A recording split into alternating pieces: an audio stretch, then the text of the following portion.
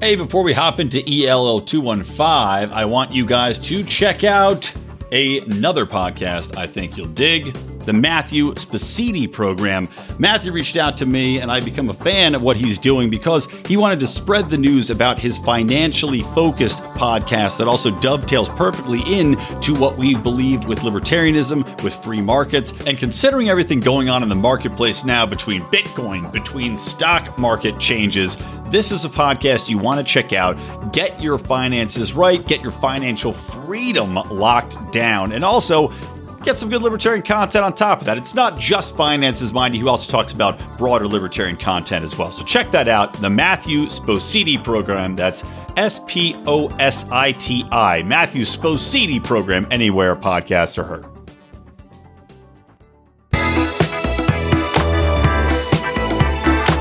Welcome to Electric Liberty Land, here on the Lions of Liberty podcast, your weekly shot of culture, comedy, and liberty with your host, Brian McWilliams.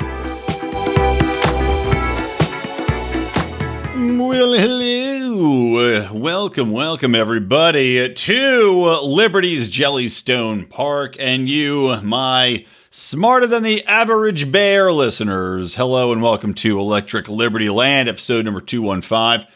If you did not have a chance, go back, listen to the Dave Rubens, as I like to call him, on my last episode. Had a nice little chat with Dave about pilling and where we sit as a culture if people are waking up. But today's a new show. So moving on, flying solo once more, as I think I pretty much typically enjoy doing. By the way, just last night, I did record, at least I was on for about an hour and a half of what was a 3-hour live stream that we did for the 500th episode of the flagship Lions of Liberty podcast. Of course, Mark Claire had started it way back when we just had the Lions of Liberty as a text-only website, and we were posting to the Daily Paul. Mark started the podcast stuff. Yes, technically, right before Tom Woods. And we had a cavalcade of guests on, including Tom Woods. And you'll have to see, did the Schneidering come up? Well, you'll just have to listen to next Monday's show to find out, because I guarantee, I'm sure Mark will have to edit that show down. The entire 3 hours will not be on there. However, of course, our Patreon subscribers, the Lions of Liberty Pride, which you can join at patreon.com/Lions of Liberty for as little as $5 a month. They got to watch it all live, see just how drunk Mark got, but he's got to edit that down to probably what I'm guessing is going to be about an hour and a half for easy listening pleasure. Anyway, a lot of great guests on there. Make sure to check that out. Getting into this here show, I wanted to kickstart this by, basically I was doing my Peloton. Because, in LA, even though the gods that be have deigned to come down on high and allow outdoor dining once again, although they prohibited restaurants from having televisions on outside because, that makes absolutely no scientific difference, but they want to discourage people from congregating at these places. But the bars that do not have food are not allowed to be open, nor have people outside. I think massage parlors are allowed to be open with masks, but gyms are not. So you can go inside, lie down, have somebody intimately massage your body, be that naked or partially clothed body, within inches of you as you lie there with a mask on. And as you sweat and grunt, and there's all sorts of things pouring out of your body, hopefully just sweat, but I know there's some places around here that do more than that. That's fine. You cannot go to the gym, however, where you're still supposed to be wearing a mask and work out socially distanced, because the gyms were open at some point, by the way, here. I mean, I remember going back, you had to time it out because they were at 20% capacity, right? And they had everything spaced out. They had them blocked off, so you had to be minimum 6 feet, every other machine, yada, yada, yada. Yet now we still can't go back to the gym. So I've had to Peloton it and do some other workouts. But I'm on the Peloton the other day, and I'm listening to I don't know, it actually might have been Dave Rubin, it might have been somebody else, I'm not sure, but talking about the whole trans athletes thing and how, of course, there are women's rights defenders coming out here, and including some very prominent female athletes. You know, Maria Navratilova is in there, several other tennis players, several other pros in different industries, talking about how this is, you know, this whole trans athletes should compete no matter what. Doesn't matter, you know, at this point, there certainly don't seem to be standardized regulations or rules in place to dictate, well, you have to be, you know, especially for high school level, you have to have a certain hormone threshold level, or you had to have transitioning for a certain amount of time. It's basically, if you say, I'm a chick, you can run against the chicks, and you could have decided yesterday. And the Biden administration has, of course, come out being on the left and said, well, we have decided that trans rights are human rights, and we support anybody that wants to run as a trans athlete being able to run as the gender they have chosen to identify as. And don't come at me and saying, well, it's not a choice, you know, you're born that way or not. Yeah, I get that whole thing, right? But for the sake of this argument, we're just going to say the gender that they're choosing to be identified as. They basically said, well, we support that. And Jen Psaki, I'm just going to call her Psaki. I'm not going to pronounce the P like a pterodactyl. Jen Psaki's out there saying this, doubling down on it when asked, hey, what's going on with this? You know, because there's a movement against it and I would side with the movement that's pushing back on this, saying that there are, you know, you've got these female athletes who simply, because of biological differences, cannot compete against these male athletes that have hormonal advantages, that they have testosterone advantages, they have more muscle mass, etc. But, of course, at the same time, while I believed, I'll say it in the past tense, that there were definitive differences biologically between men and women, the left has assured us.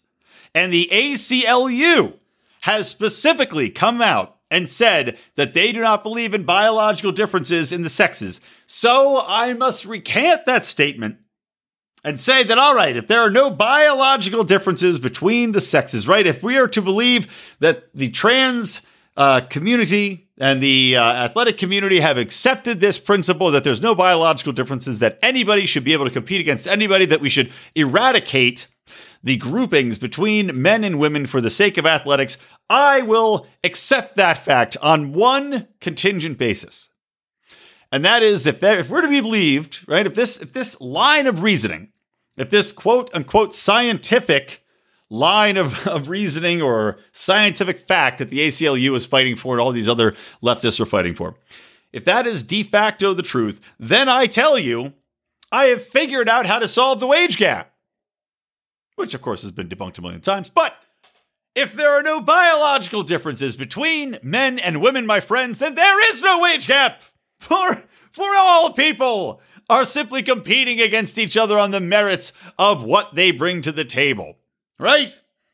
We can finally stop talking about the difference between men and women in the workplace, how much they make, the choices that they make in their lives, because if there's no biological difference, that's a moot point. Whatever choices they might make, they made as individual human beings, no longer as women who might opt to go more into social service or lower paying teaching jobs, or might take time off to raise a child, or opt for lower hours in order to take care of said children, or simply as a quality of life issue. Let us no longer say that men might be more competitive and might have more of a will to fight for those higher paid positions, or have a disposition to be more antagonistic in the workplace and thus be able to get ahead in cutthroat environments like big business. Let us no longer worry of these things. Let us no longer point to things and we say, these are boys' clubs. Because, my friends, there's no biological differences anymore.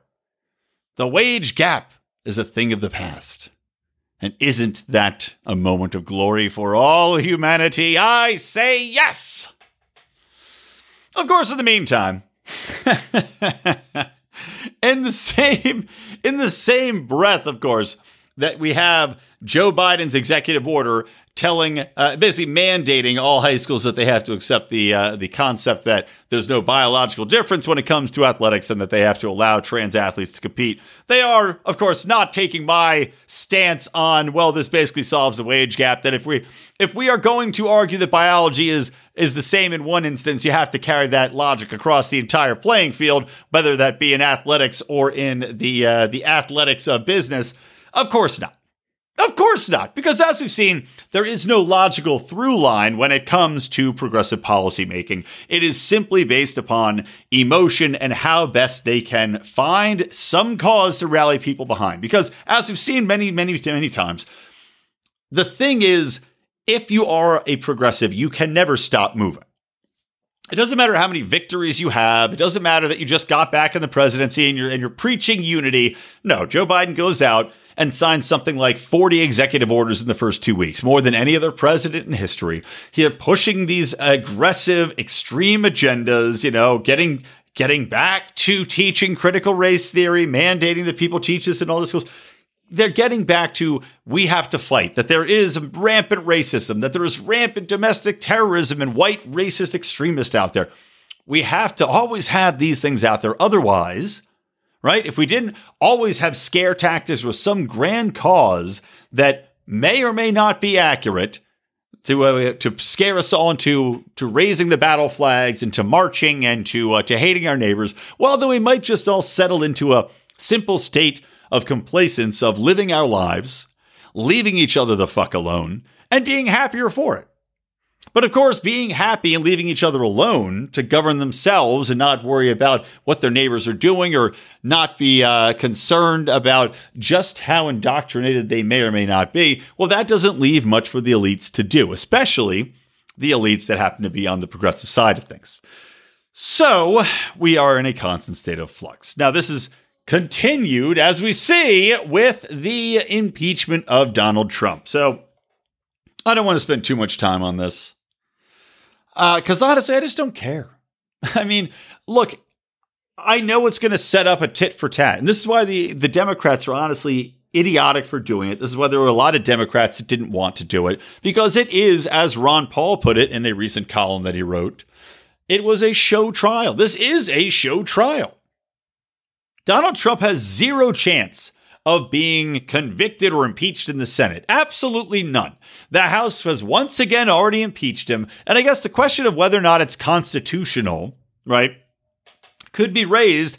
But at the same time, I don't know. I've been reading both sides of the equation. The counter argument to argue that it is constitutional to impeach the president, or the former president, even though he is no longer in office. And of course, impeachment is designed to impeach a sitting president and remove him, is that this is a continuation at the sole discretion of the Senate. And there is basically, I guess, in the Constitution, a line that can be interpreted as saying it is still under their discretion on whether or not they want to continue it, because the precedent exists where he was already impeached in the House.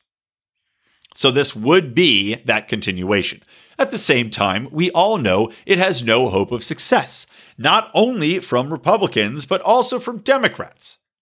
They already basically tallied up the votes. There is no possible chance of success for this. But the Democrats are now setting themselves up for impeachment proceedings to be brought to the forefront. And I don't know if that's politically going to be a good idea or not. In truth, for me, I always, even though I say, you have to fight back at certain points. You can't just continuously take what the other side is doing, even though, as libertarians, we do have a moral standard which precludes us from doing a lot of the underhanded shit that enemies, that we would consider enemies, would be doing to us. You could look at the election and everything that goes on with ballot harvesting and changing the laws. And I will talk about that Time article, by the way, a little later in the episode. You look at all that and we say, well, that's just terrible. We can't do that. But there does going to have to be a change, and whether that be in the messaging as I advocated for, and also in an alternate way in which we reach people, i.e. trying to get in on the educational side of things. As I just gave a talk to the Los Angeles Libertarian Party here, I was advocating that people get involved in charity. Even if you're going to run for an office, it's a good idea to get known in your community via charity, because that way Just like the left has been owning charity, right? Or at least publicly owning it, saying charity by state mandate, I should say. When you could get in there like a Ron Paul did and be a doctor, deliver people's babies. Maybe he's delivered them pro bono, or a Rand Paul who's going out and doing operations.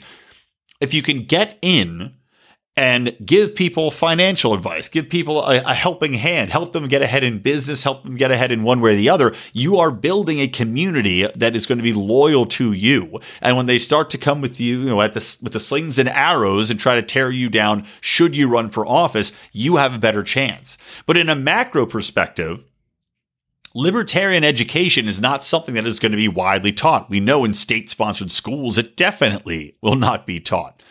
However, we have a very particular moment in history at the moment where people are pulling their children out of these state prison schools at a high rate because the unions have overplayed their hand foolishly and now are being exposed as the hacks that they are. People are turning on unions quite a bit and very powerfully.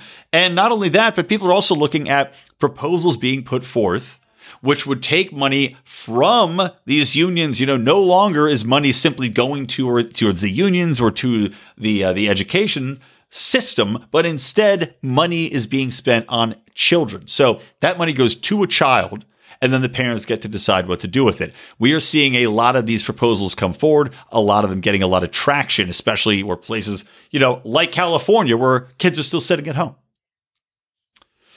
Got off on a tangent there, but that's what I do here. Getting back to the Trump situation, it just seems like it's just the entire thing is idiotic. I can't bring myself to watch it. I flipped it on for a half second today. I noticed Fox doesn't even have it on, so that was funny. But of course, CNN and MSNBC do. So I flipped on there, and there's just some asshole railing on about incitement, and clearly they're playing up this whole threat to the rule of law and how words have consequences, ignoring the fact that, of course, Maxine Waters has gotten people riled up and told people to literally go and harass people in public, to go and yell at them and tell them not to be there. And she's saying, well, I never said the word quote unquote fight, which is what they're saying, that Donald Trump told his people to go and fight for what they believe was a fair election. And Rand Paul said this: if we're going to take the word fight used in any context, even though Donald Trump said go peacefully to protest at the Capitol, if we're going to take the word fight, which has been used by a million politicians in a million instances, and now use that as the grounds for incitement, you simply have a standard which is absolutely impossible to uphold. So clearly, this won't go anywhere. But again, they're doing the show and the dog and pony. They're having these assholes come out and say how this is the end of the world. And I'm sure half of America will gladly tune in and believe it. I know soup-fed morons who will gladly lick this up. At the same time, what a horrendous misuse of time and money and attention, as we still are in the throes of the government-mandated lockdowns in much of the country. We still are going through a crisis of children having highest suicide rates in history because they're at home, not going to schools, cut off from their friends. You're having instances of alcoholism. You have an economy that is completely in the garbage can. The only bright thing I can think of, transitioning off of Trump, because there's not really much more to say about that at the moment, but transitioning into a little bit of good news is that the Biden administration has backed off of this insane notion of a $15 minimum wage. Why, you might ask? Well, maybe they looked at the Kroger that closed down 2 Long Beach stores following a mandated pandemic pay increase of $4 an hour by the local city council. And of course, these people could not be more shocked and angered at the gall of big business to shut down these stores. But when you get into the actual nature of this story and the actual facts behind it, basically Kroger had these 2 stores open, and I can't remember what the local names were. It was probably like a Food for Less or something like that. But they had these stores which were struggling in these areas as is. And so the local city council, in their magnanimous wisdom, decided that they will give $4 an hour, mandate these large grocery stores to pay $4 extra per hour per employee during COVID.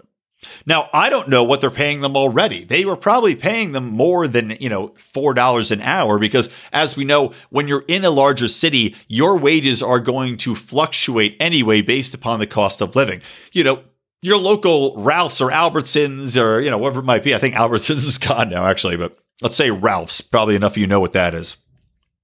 Let's say your local Ralph's grocery chain. They're not going to be paying people the $7.25 an hour minimum wage simply because people can't live on that. They wouldn't have enough people to be able to work a full-time schedule of coming in 5 days a week and working 40 hours at that rate here because you would not be able to pay for your apartment. Or, in theory, I guess maybe you double up, triple up. And I know there's a lot of immigrants that do that in one apartment. But for the most part, it's simply not possible. So they're going to be paying more anyway.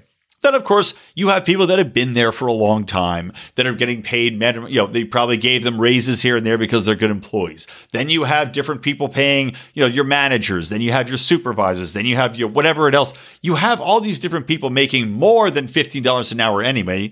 And now you're mandating a $4 increase on top of that. So you can see how if you're already a store not doing that well, in an area that is not economically flush. So a lot of these people are probably not coming in and buying the steaks and whatever else. They're probably buying, the basic necessities. That mandated wage of $4 an hour is probably going to cost you something like I did a basic calculation in my head of, it's like 15, let's say there's 15 people working there. So $4 an hour, so let's say they're working 8 hours a day, whatever. Let's say it's $400 for one shift that's you're added on times 2, right? Because most stores are open 24 hours, or at least they're open 18 hours. A few of them only, they only close for a couple hours at night typically. Well, you're talking an increase of about $1,000 a day for a struggling store. And if you're going to tell me that anybody, maybe the mega stores in popular areas can take that on the chin, but it's not a surprise that they're going to close the stores down when you're telling them, well, you're going to have to make up $7,000 a week in sales to keep this store open now. So, bye-bye. This is the most predictable outcome from this kind of just blanket idiocy from people who obviously don't have a basic understanding of economics. Now, the CBO also did their report, which is probably the real reason that Biden is backing off of this. But of course, the higher federal minimum would reduce unemployment and increase the deficit. Oh, well, shocker, right? The CBO estimates that raising the minimum wage would cost 1.4 million jobs, reduce total national employment by almost 1%, and also would, in 2025, which is the first year it would come into effect, by the way, and would also have a deficit raise of about $54 billion over the next decade. Now, they argue that but the same 0.9 that would lose their jobs would be evened out by 0.9 million people being raised out of poverty. However, of course, we all know that the trickle-down effect of these wage increases means that the people that would be raised out of poverty, well, that might be nice for them to get that little boost in wages, are also going to be paying more for everything. So effectively, you are not actually improving anybody's lot in life. Because while you might raise them out of technical poverty at the line, whatever that line might be, the arbitrary poverty line that they draw at the time, let's say, whatever, you have to make over $22,000 a year. And I don't even know if that's accurate. I think the poverty line is probably lower than that. Well, let's just say for argument, it's $22,000 a year and you boost up their income. Great. So now they're making $25,000 a year. Super duper. Well, the fact that everybody across the board is now making that much more money, an extra $3,000 a year, clearly that's going to be passed on to consumers.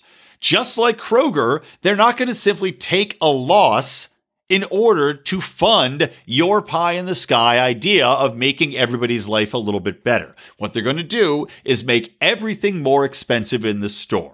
Every single good is going to be more expensive. And we know who is primarily the most impacted by increases in food prices, in gas prices, etc., and that is the poorest. So this is once again the kind of policy where when we break it down, we have a chance to educate people, especially as we see Biden and his cronies back down from this. And he said in an interview, well, this is something we're not going to be able to do with at least a COVID deal, and that we're going to have to look at possibly doing in another bill later. Now, if he's smart, he won't put it in any bill ever, and he'll let the market take its role. But of course, we know that this is something that's a constant fighting point for the left. However, like I said, we have an opportunity as libertarians to say, you can see the studies done here. I just gave you a prime example of why this hurts the bottom rung of society rather than lifts them up, and how the free market is going to be able to provide more wages, more opportunity to people to get in, to make a living wage, and not have to pay out the nose for these basic products as they lift themselves up. When we couple that with the aspects of society, with the aspects of the welfare state, which are continuously keeping people down and keeping them in the, the rusty gilded cage that has been designed for them by these policies that Democrats have been pushing for decades, we have a really powerful argument for how trying a different approach is going to be better. How I remember Hotep Jesus was on Part of the Problem. I enjoyed that conversation. He was actually on, Thaddeus Russell was on Monday. Hotep Jesus also spoke with him on his program. But, and Thad Russell, he was on our program Monday. But, Hotep Jesus was talking about the idea of reparations. Now, of course, in a broad sense, I'm against the idea of reparations because I feel like it's almost impossible from a state mandated side of things to enforce that, to tell people that you have to pay out of your pocket for something that you didn't do and have no concept about to recuperate losses by a certain segment of the population who you have to figure out you can't just be blanket black people, because then you have, like J.B. Lubin's family, our Lion of Liberty, our Black Lion of Liberty. His family came in from France. So clearly they wouldn't get the reparations for being slaves in America, etc. Just too unwieldy.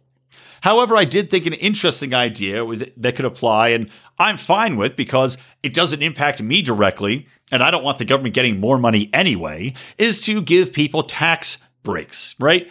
Keep their taxes lower or give them business incentives in order to help them out. Give them reparations in that regard. Because to me, if you're going to give somebody reparations by saying your tax burden's lower or you no longer have to pay as much business tax to get a business started, while yes, it would give them a competitive advantage over some other people in the marketplace, ideally, these would be in communities that are already disadvantaged, that they're basically trying to bring it up in their own environment. And if not, I don't know. Look, there's no perfect solution to this, but for me, at least it's just not coming out of people's pockets directly. And while, yes, there's an argument to be made that this is basically kind of like, arguing that you're lowering the standard in order to the threshold for getting into college by allowing people to come in and have an easier path in, and that's an unfair advantage to the other students, yada, yada. I get it. I understand what you're saying. But at the same time, I do look at damage done in specific black communities or minority communities as a whole by government programs, by over-policing, by introduction of drugs into the communities, by going through there and, incentivizing the breaking up of family units. All these kind of things make me think this is probably the easiest and best way forward to at least try to right those wrongs and even the playing field, specifically in demographic areas. I didn't even know I was going to talk about that, but that's the way I roll on this show. But yeah, good news is, at least for now, we are getting a reprieve from the $15 minimum wage. Let's take a little break. I want to tell you guys about a fantastic sponsor of ours. You know I love them. Actually, I'm going to open one right now. Zippix toothpicks. What kind should I have, guys? I've got mocha right here. I've got spearmint and spice. I think I'm going to go with a mocha. I'm once again trying to be healthy. I'm going to have a mocha, so I get that nice little kind of chocolate. It's like an after-dinner chocolate of Zippix nicotine-infused toothpicks. But these things, I told you last week, I was hungover, chewing on a Zippix. Actually, they have the B12 caffeine toothpicks. And this is not an authorized statement from Zippix, but I personally, from my experience, I chew on these things when I'm a little hammered at night. I'm watching the Super Bowl, I have a couple. I feel a million times better than I think I will in the morning. Anyway, FDA registered.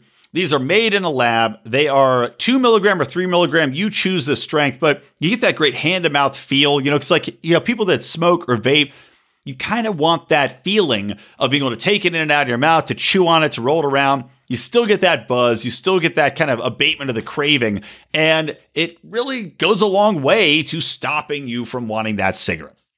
So check them out. Whether or not you are a smoker or just looking to get that little buzz like I like to do, go to zippixtoothpicks.com. ZIPPIX toothpicks.com. Use promo code LION, 10% off your first order. All right, coming back into the show here, let's talk a little bit about big tech's continued censorship just for a couple minutes, because there are just some ridiculous stories here.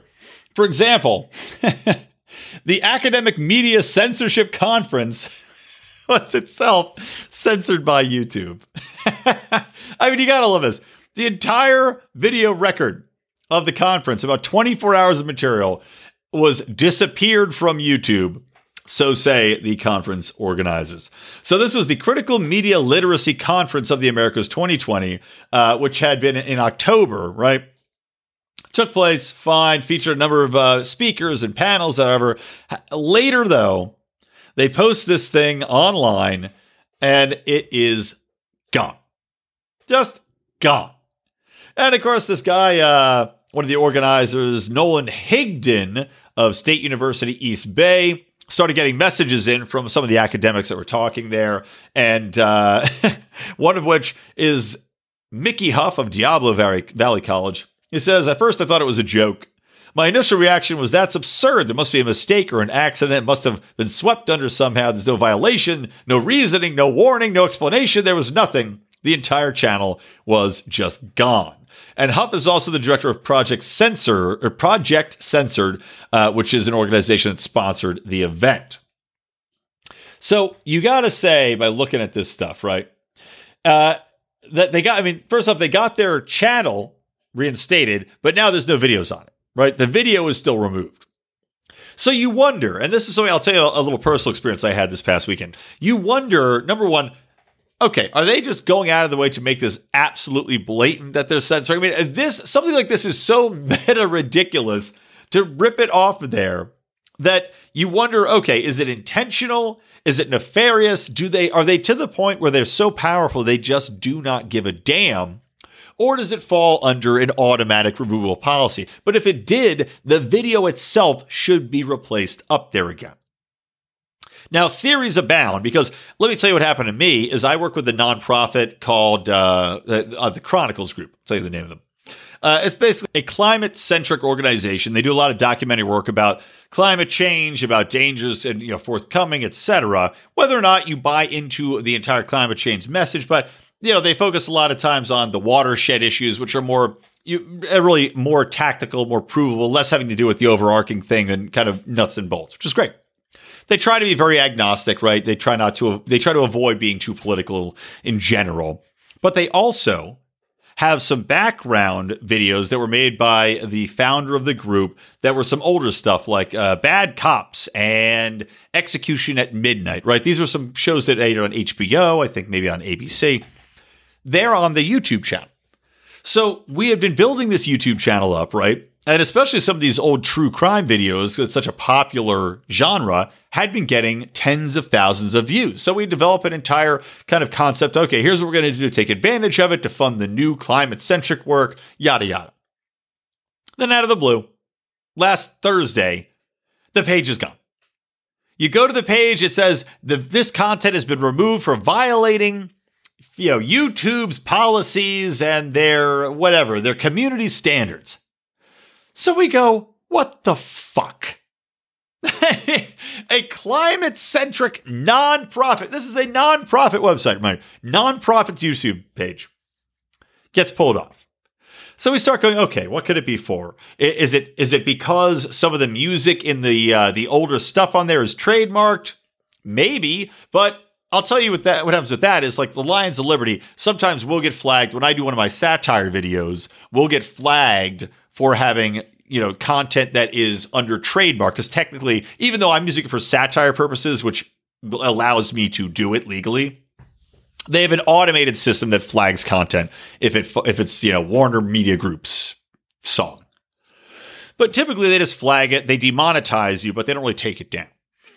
So they go, okay, well, what else could it be? Is it the content because it's executions? Is it because of violence? Are they saying it's hate? Is it something in the comments? But just like with this media conference, they don't tell you. And it's like Tim Pool got his thing taken down, but at least they told him at times what videos it was, right? Or News to Share, Ford Fisher, who was on my show, years ago, he had content taken down. And sometimes they'll say, okay, you got to take down this video and that video and we'll reinstate it. These people, I guess they don't tell them anything, but the page just magically reappears. For us, we put in, we said, nope, what the fuck? This is bullshit. We push back, get no response from YouTube, but magically on Sunday, it's back up. No explanation. We changed nothing on the page, but it's back up. I will tell you, it is unbelievably frustrating to deal with this because just like anything, you build up time. You put in time and investment in money. And this is where I was arguing when I was talking about big tech censorship and how to fight it, where I think the most reasonable way to fight it would probably be personal lawsuits based upon loss of revenues by virtue of building up these communities and the damage therein. If you can prove money, like I work for a public relations firm. You could make a legal argument that by YouTube removing your content without telling you why or any reason or without really violating any of their content standards that you know of and giving you virtually little recourse to fight that they are doing material damage to your business. And you can have financial recuperation for that by saying, look at the time, look at the hours, look at the money I spent on this PR firm. Let's say I spent 20 grand and, he hasn't spent 20 grand yet, but let's say you spent 20 grand on my PR firm. Well, you should be able to recoup that. If our sole goal is to build up your YouTube page and you've monetized that, that's a reasonable argument. But we're seeing not only the censorship conference get censored, but additionally, we're seeing other things come through. Like YouTube censoring a feed directly from the Senate floor. And this happened, I believe it was last week, and they canceled testimony by, number one, it was Dr. Pierre Kory, and he was testifying at the Senate Homeland Security and Governmental Affairs Committee hearing on Capitol Hill back in, this is December 8th. However, I guess it just got published recently.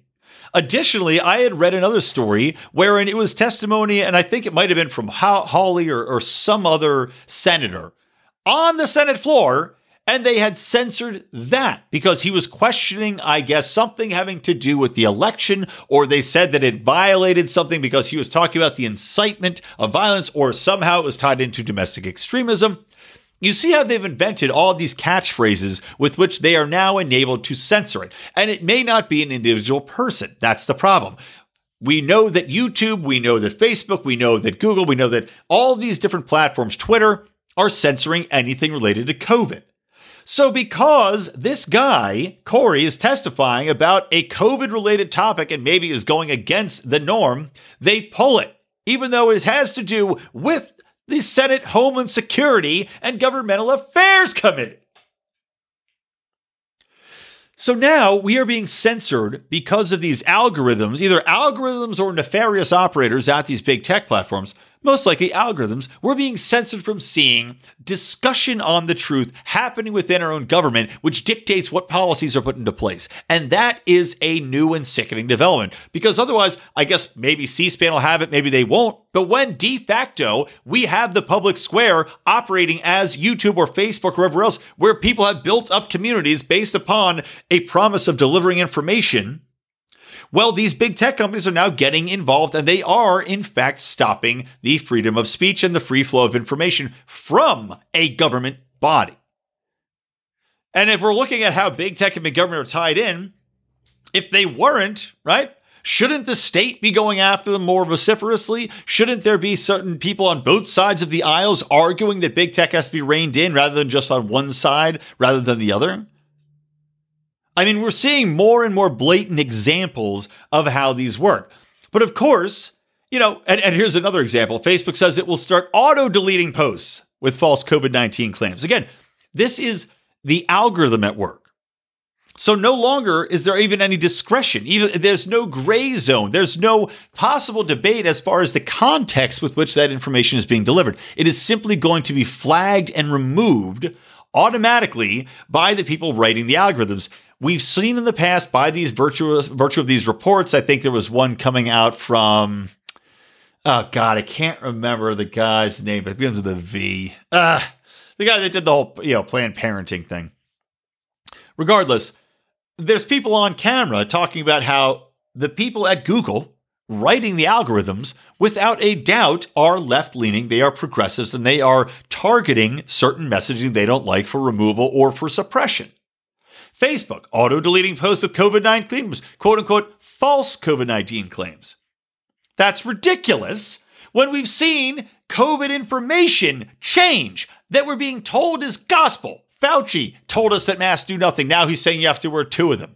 We're seeing them tell you that you have to wipe down every single surface and that it spreads by, it can stay alive on a surface for 62 hours straight. And now we know there is no transmission from surfaces. They told us that asymptomatic people can spread it. Now we know there is no asymptomatic spread.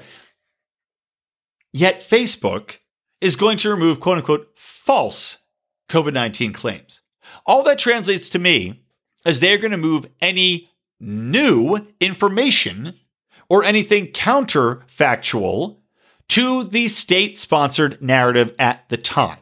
And that is insanity. Plain and simple insanity.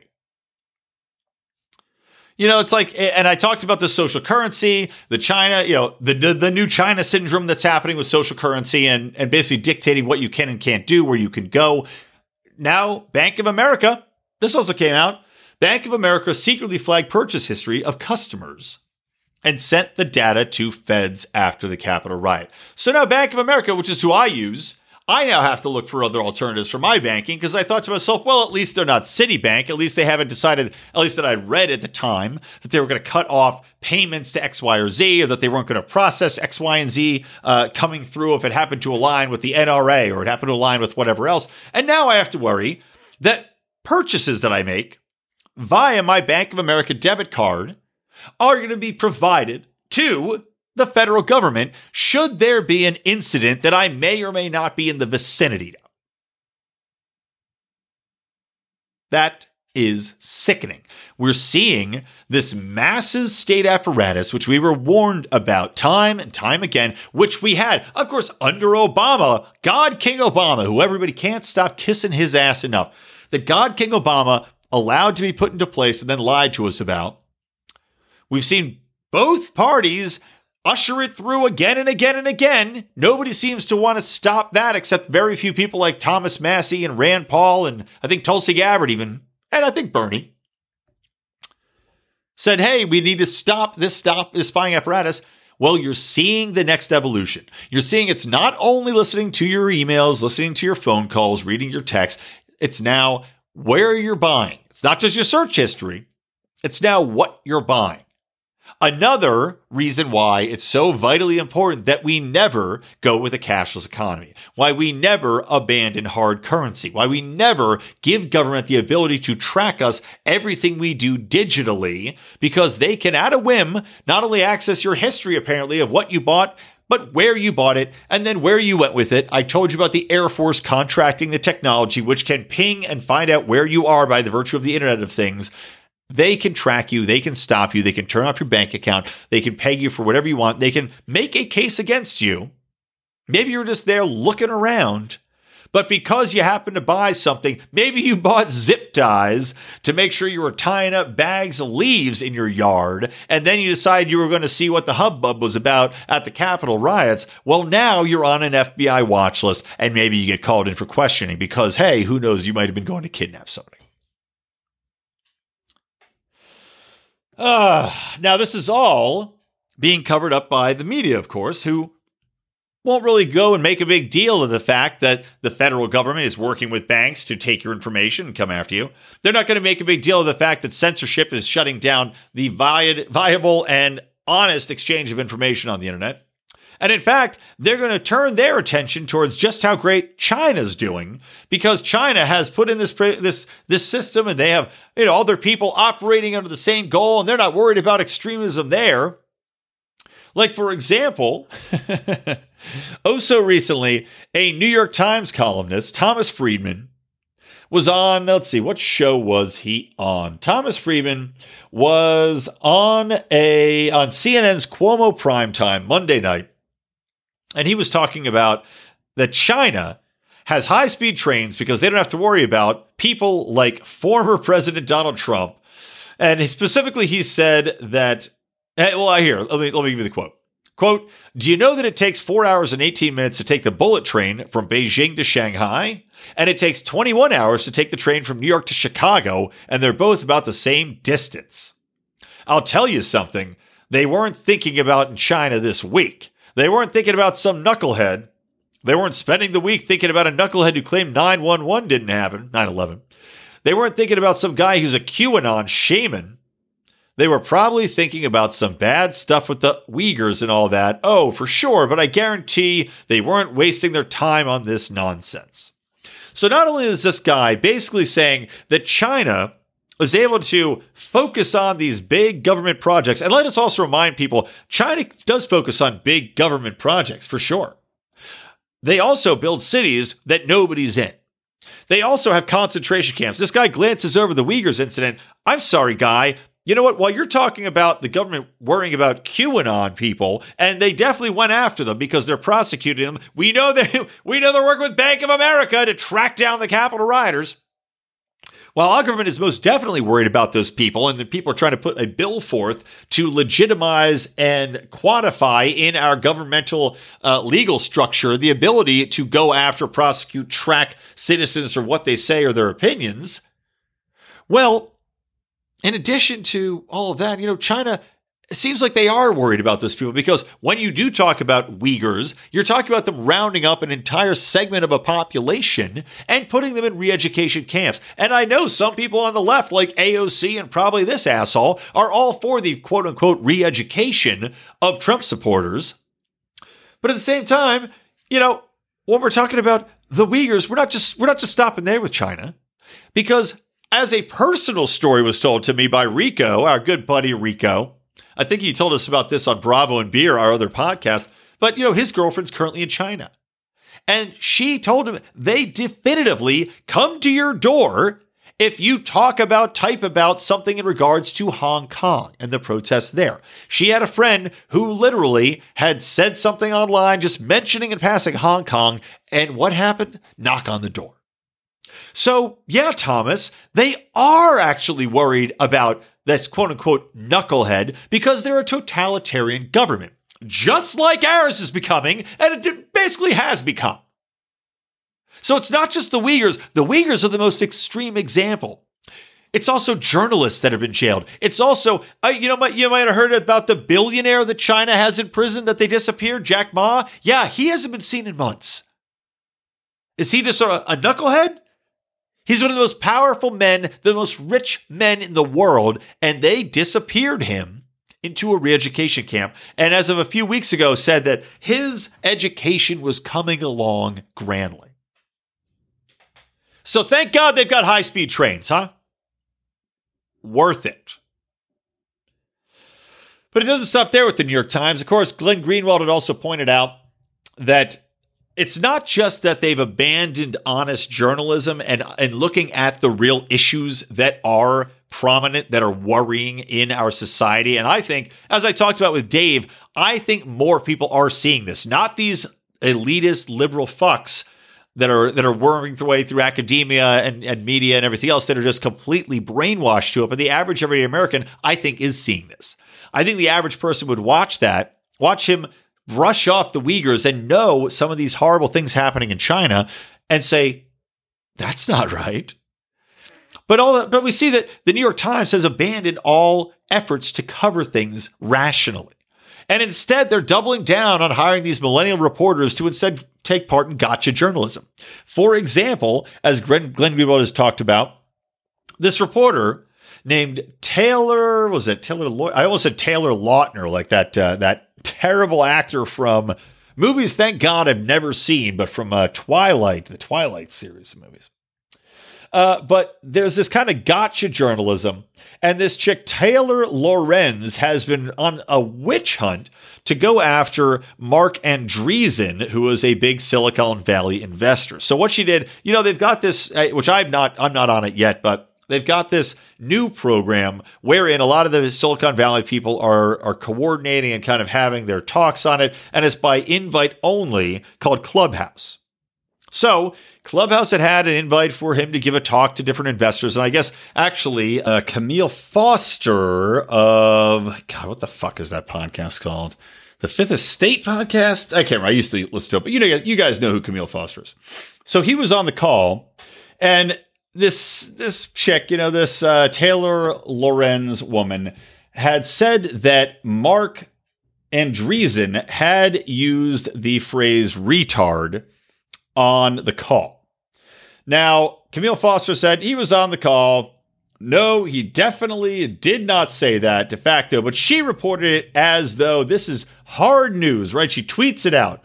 P. Marca, at P. Marca, just openly using the R slur. And they're going, this is something that you're no longer allowed to say the word retard. Even, I guess, in the actual phrase, as in you're retarding the growth of something. Yeah, you just can't say it. It's one of those words you can't say anymore. But he says he used it on Clubhouse tonight and not one other person in the room called him on it or saying anything. And then she posts a picture of the other people that are on the Clubhouse call, because she had snuck in, by the way. Of course, she wasn't invited. She had snuck in. Somebody gave her a secret password. So he says, no, he didn't use the word. Camille Foster says that didn't happen. What actually happened is that Felicia Horowitz, a different participant, had explained that Redditors called themselves the, quote, retard revolution. And that was the only mention of that word. Now, we've had documented instances before of people getting fired for similar types of infractions. I think the guy he was like the head at Netflix or something got fired because he used the N-word, telling people not to use the N-word.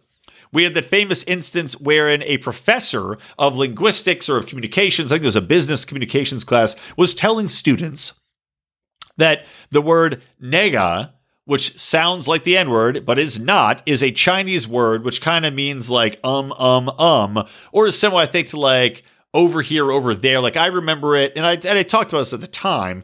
It's like Jega, this, and nega, that, like this and that, but it's also used as like I'm trying to think of it like, give me a sec word. It's like a placeholder, an or an in our language. Or a I guess, So this guy basically gets suspended because some black students in his class said that they were hurt and offended by that word, even though they knew the context of it. He'd explained it thoroughly.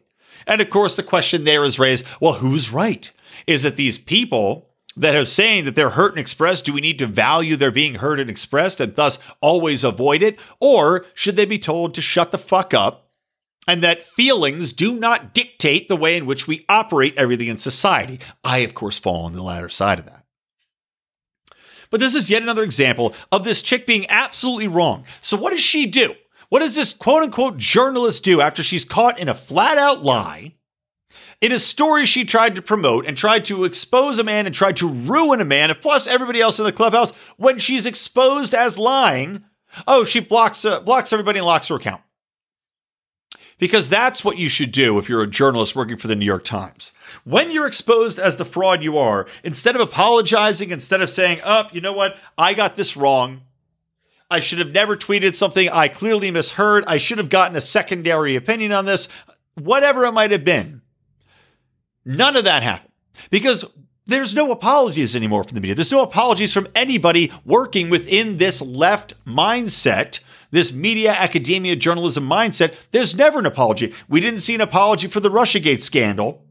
None of that came out saying we were wrong about that. We're not going to see an apology for COVID once it's exposed how ridiculous this entire lockdown strategy was and how it's done far more to hurt than to help on any level. We're not seeing anybody apologize for how they sucked Governor Cuomo's dick the entire time, and now it just came out that he actually killed 50% more elderly by forcing COVID patients into those places.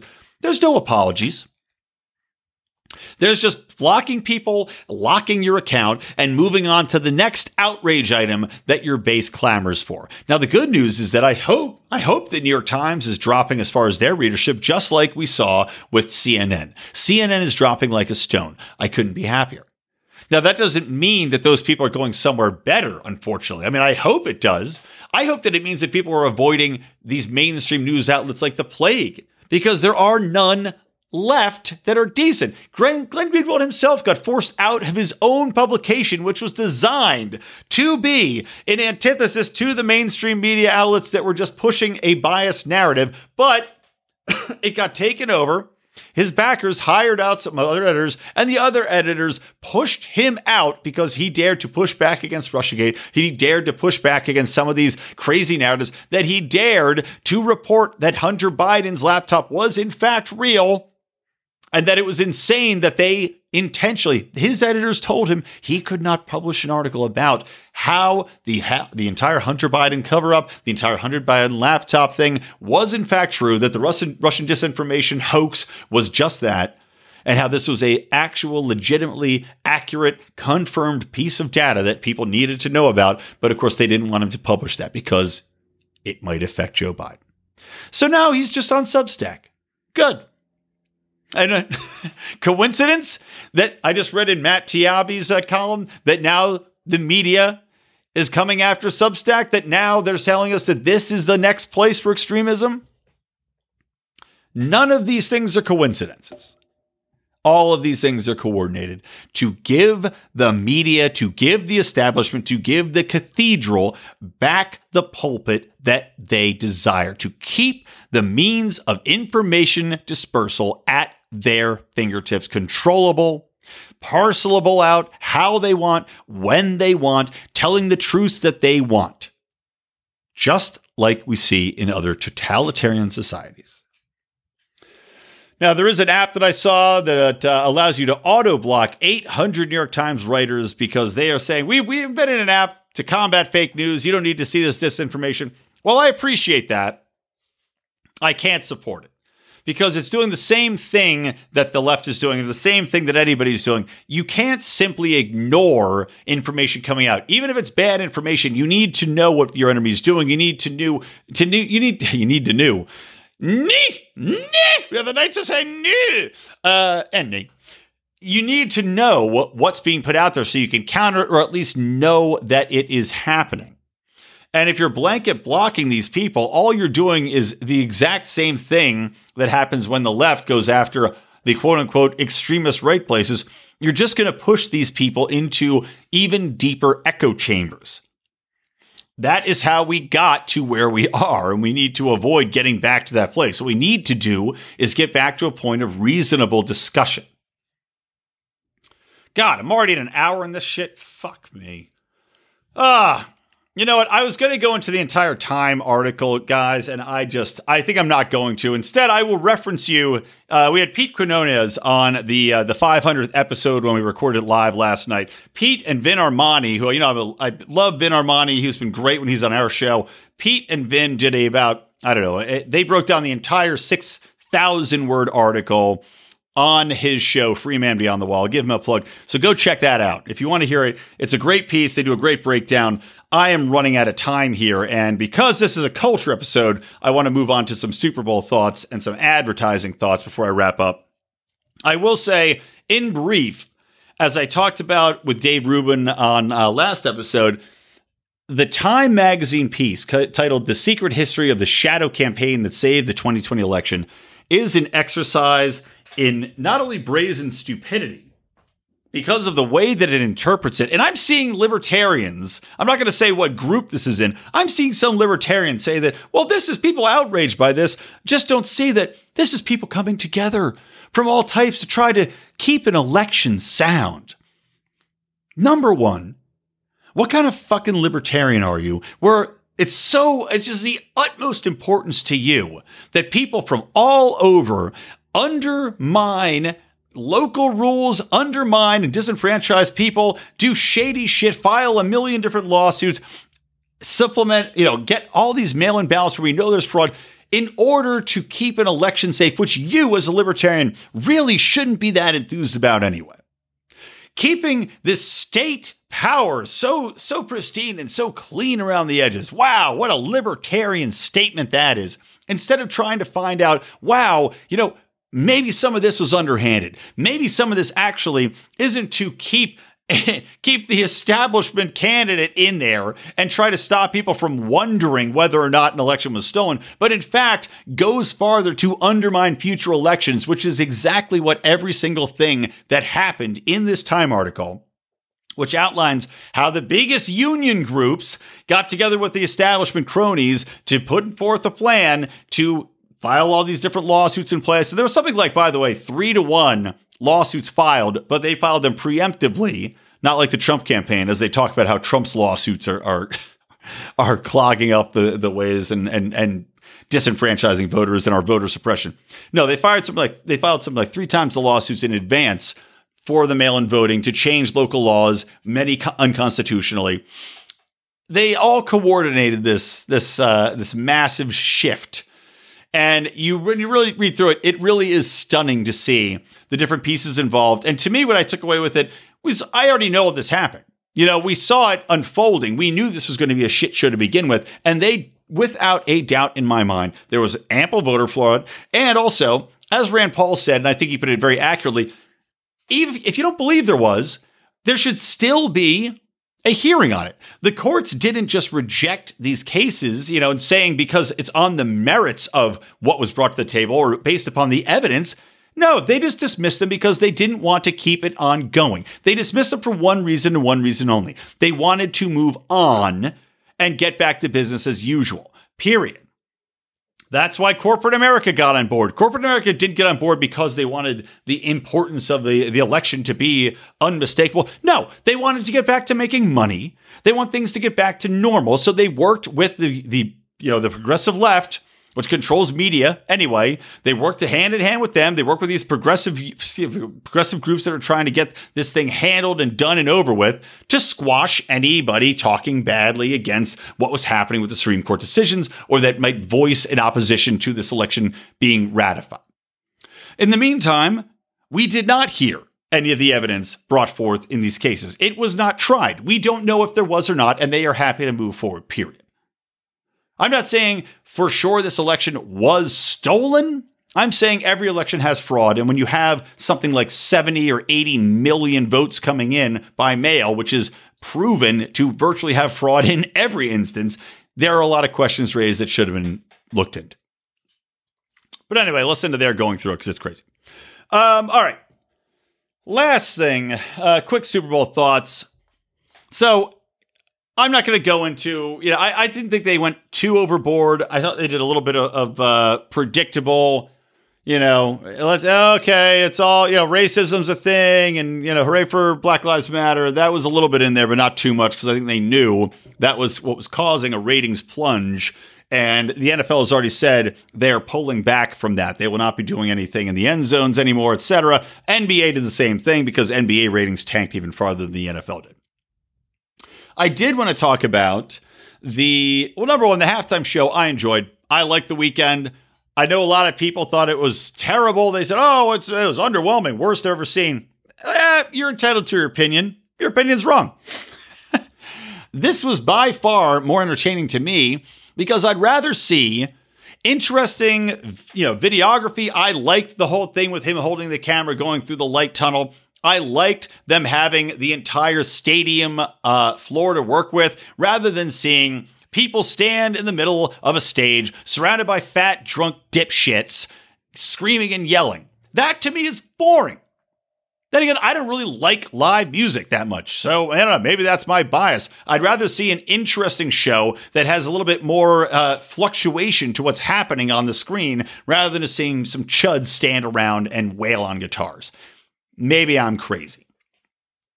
But I do think it's interesting to look at the ads that came in this Super Bowl because we didn't really see a lot of the race baiting bullshit. We didn't see too much in that vein as advertisers now seem to be content to move on and stop preaching to us. Now, there were a couple notable exceptions to that. But I'll go through and just say, some of my favorites, I did think the Tracy Morgan and Rocket Mortgage ones were pretty funny. They were totally non-political. And I do love me some Tracy Morgan. I thought the M&M's Come Together was eye-rolling in that they had a mansplaining reference. Which, number one, mansplaining is 2015. It was always a fucking stupid concept. It still is a stupid concept based on, I don't even know, fourth wave feminist idiocy. It's simply, I'm sorry, people explain shit all the time. I don't think that men go out of their way to explain and talk down to women or feel that they need to explain every little thing. If they're trying to do it, it's probably because they're trying to impress them or somebody else. Period. All right? It's not a sexist thing. It's simply a way of either getting ahead or trying to get in your pants. If you don't like it, tell them to fuck off. Tell them to shut up. I'm sorry, did you lose your ability to speak up? Consider me in line with those, the second wave feminists, those that believe that women have agency. But that annoyed the shit out of me. I thought the GM commercial with Norway was pretty funny. Aquafina sucks. She is not funny. But, I got to say, funniest thing that Will Ferrell's been in 10 years. God, that guy is on a losing streak, man. This is the funniest thing I've seen him in a long time. The last thing I watched him in, Sherlock Holmes, was an eye-rolling exercise in leftist douchery. Basically, once you try to be political overtly and you're trying to work in political jabs into a segment rather than leading with what's funny, it becomes unfunny. And Sherlock Holmes, I do not recommend you watch it, but had several instances where they made Trump references, which was just out of place and stupid in a historical comedy. It just was awkwardly shoehorned in. And again, they weren't funny, just as The Daily Show is never funny. And God, by the way, what's going to happen to The Daily Show now that Trevor Noah actually has to write jokes again? God knows. I wonder if the writers are terrified or if they're excited that they don't have to be hacks any longer. Anyway, moving on. I thought the Drake from State Farm ad was pretty funny, where the singer Drake was Jake from State Farm's body double, even though I despise Jake from State Farm because I hate it when ads go black in time to swap out people of color for other people that were white for PC reasons. Of course, they replaced funnier Jake with new Jake. I did think it was hilarious that Paul Rudd was Paul Mahomes' stand-in, since Paul Mahomes sucked in the Super Bowl so badly. And also, this was interesting to me. Matthew McConaughey continues to be prominent in media, in entertainment, and in commercials. This is despite the fact that Matthew McConaughey was outspoken, especially in the last year, about how divisive America has become, about cancel culture being bullshit, and even standing up and saying, people shouldn't just go after and hate these Trump supporters. So he should be, if anything, getting all of the arrows and the hot oil treatment like Chris Pratt. Poor Chris Pratt seems to just be in line for everybody trying to take him down. Now there's some story, which is probably bullshit, about his brother being involved with a right-wing extremist group, right? And they had tried to tear him down for not attending a Joe Biden rally that the other Avengers went to, because, that's why you should be canceled, for not going to a fucking political rally for an elderly dickhead from the cathedral. But Matthew McConaughey seems to be able to wade through this just unharmed. He's got some sort of a magic force field around him. I guess he's too cool to get taken down or canceled because he was in a Doritos commercial. He was out there, in this 3D commercial, and I guess they kind of evened him out with Mindy Kaling and Democratic shill mouthpiece Jimmy Kimmel, who I've just lost all respect for. But he was out there, man. You can't kill Matthew McConaughey. Maybe I can get him on the show. He'll go on Tom Woods first. And then the last one, my favorite commercial I thought was pretty good, was the Bud Light Seltzer commercial. Lemons.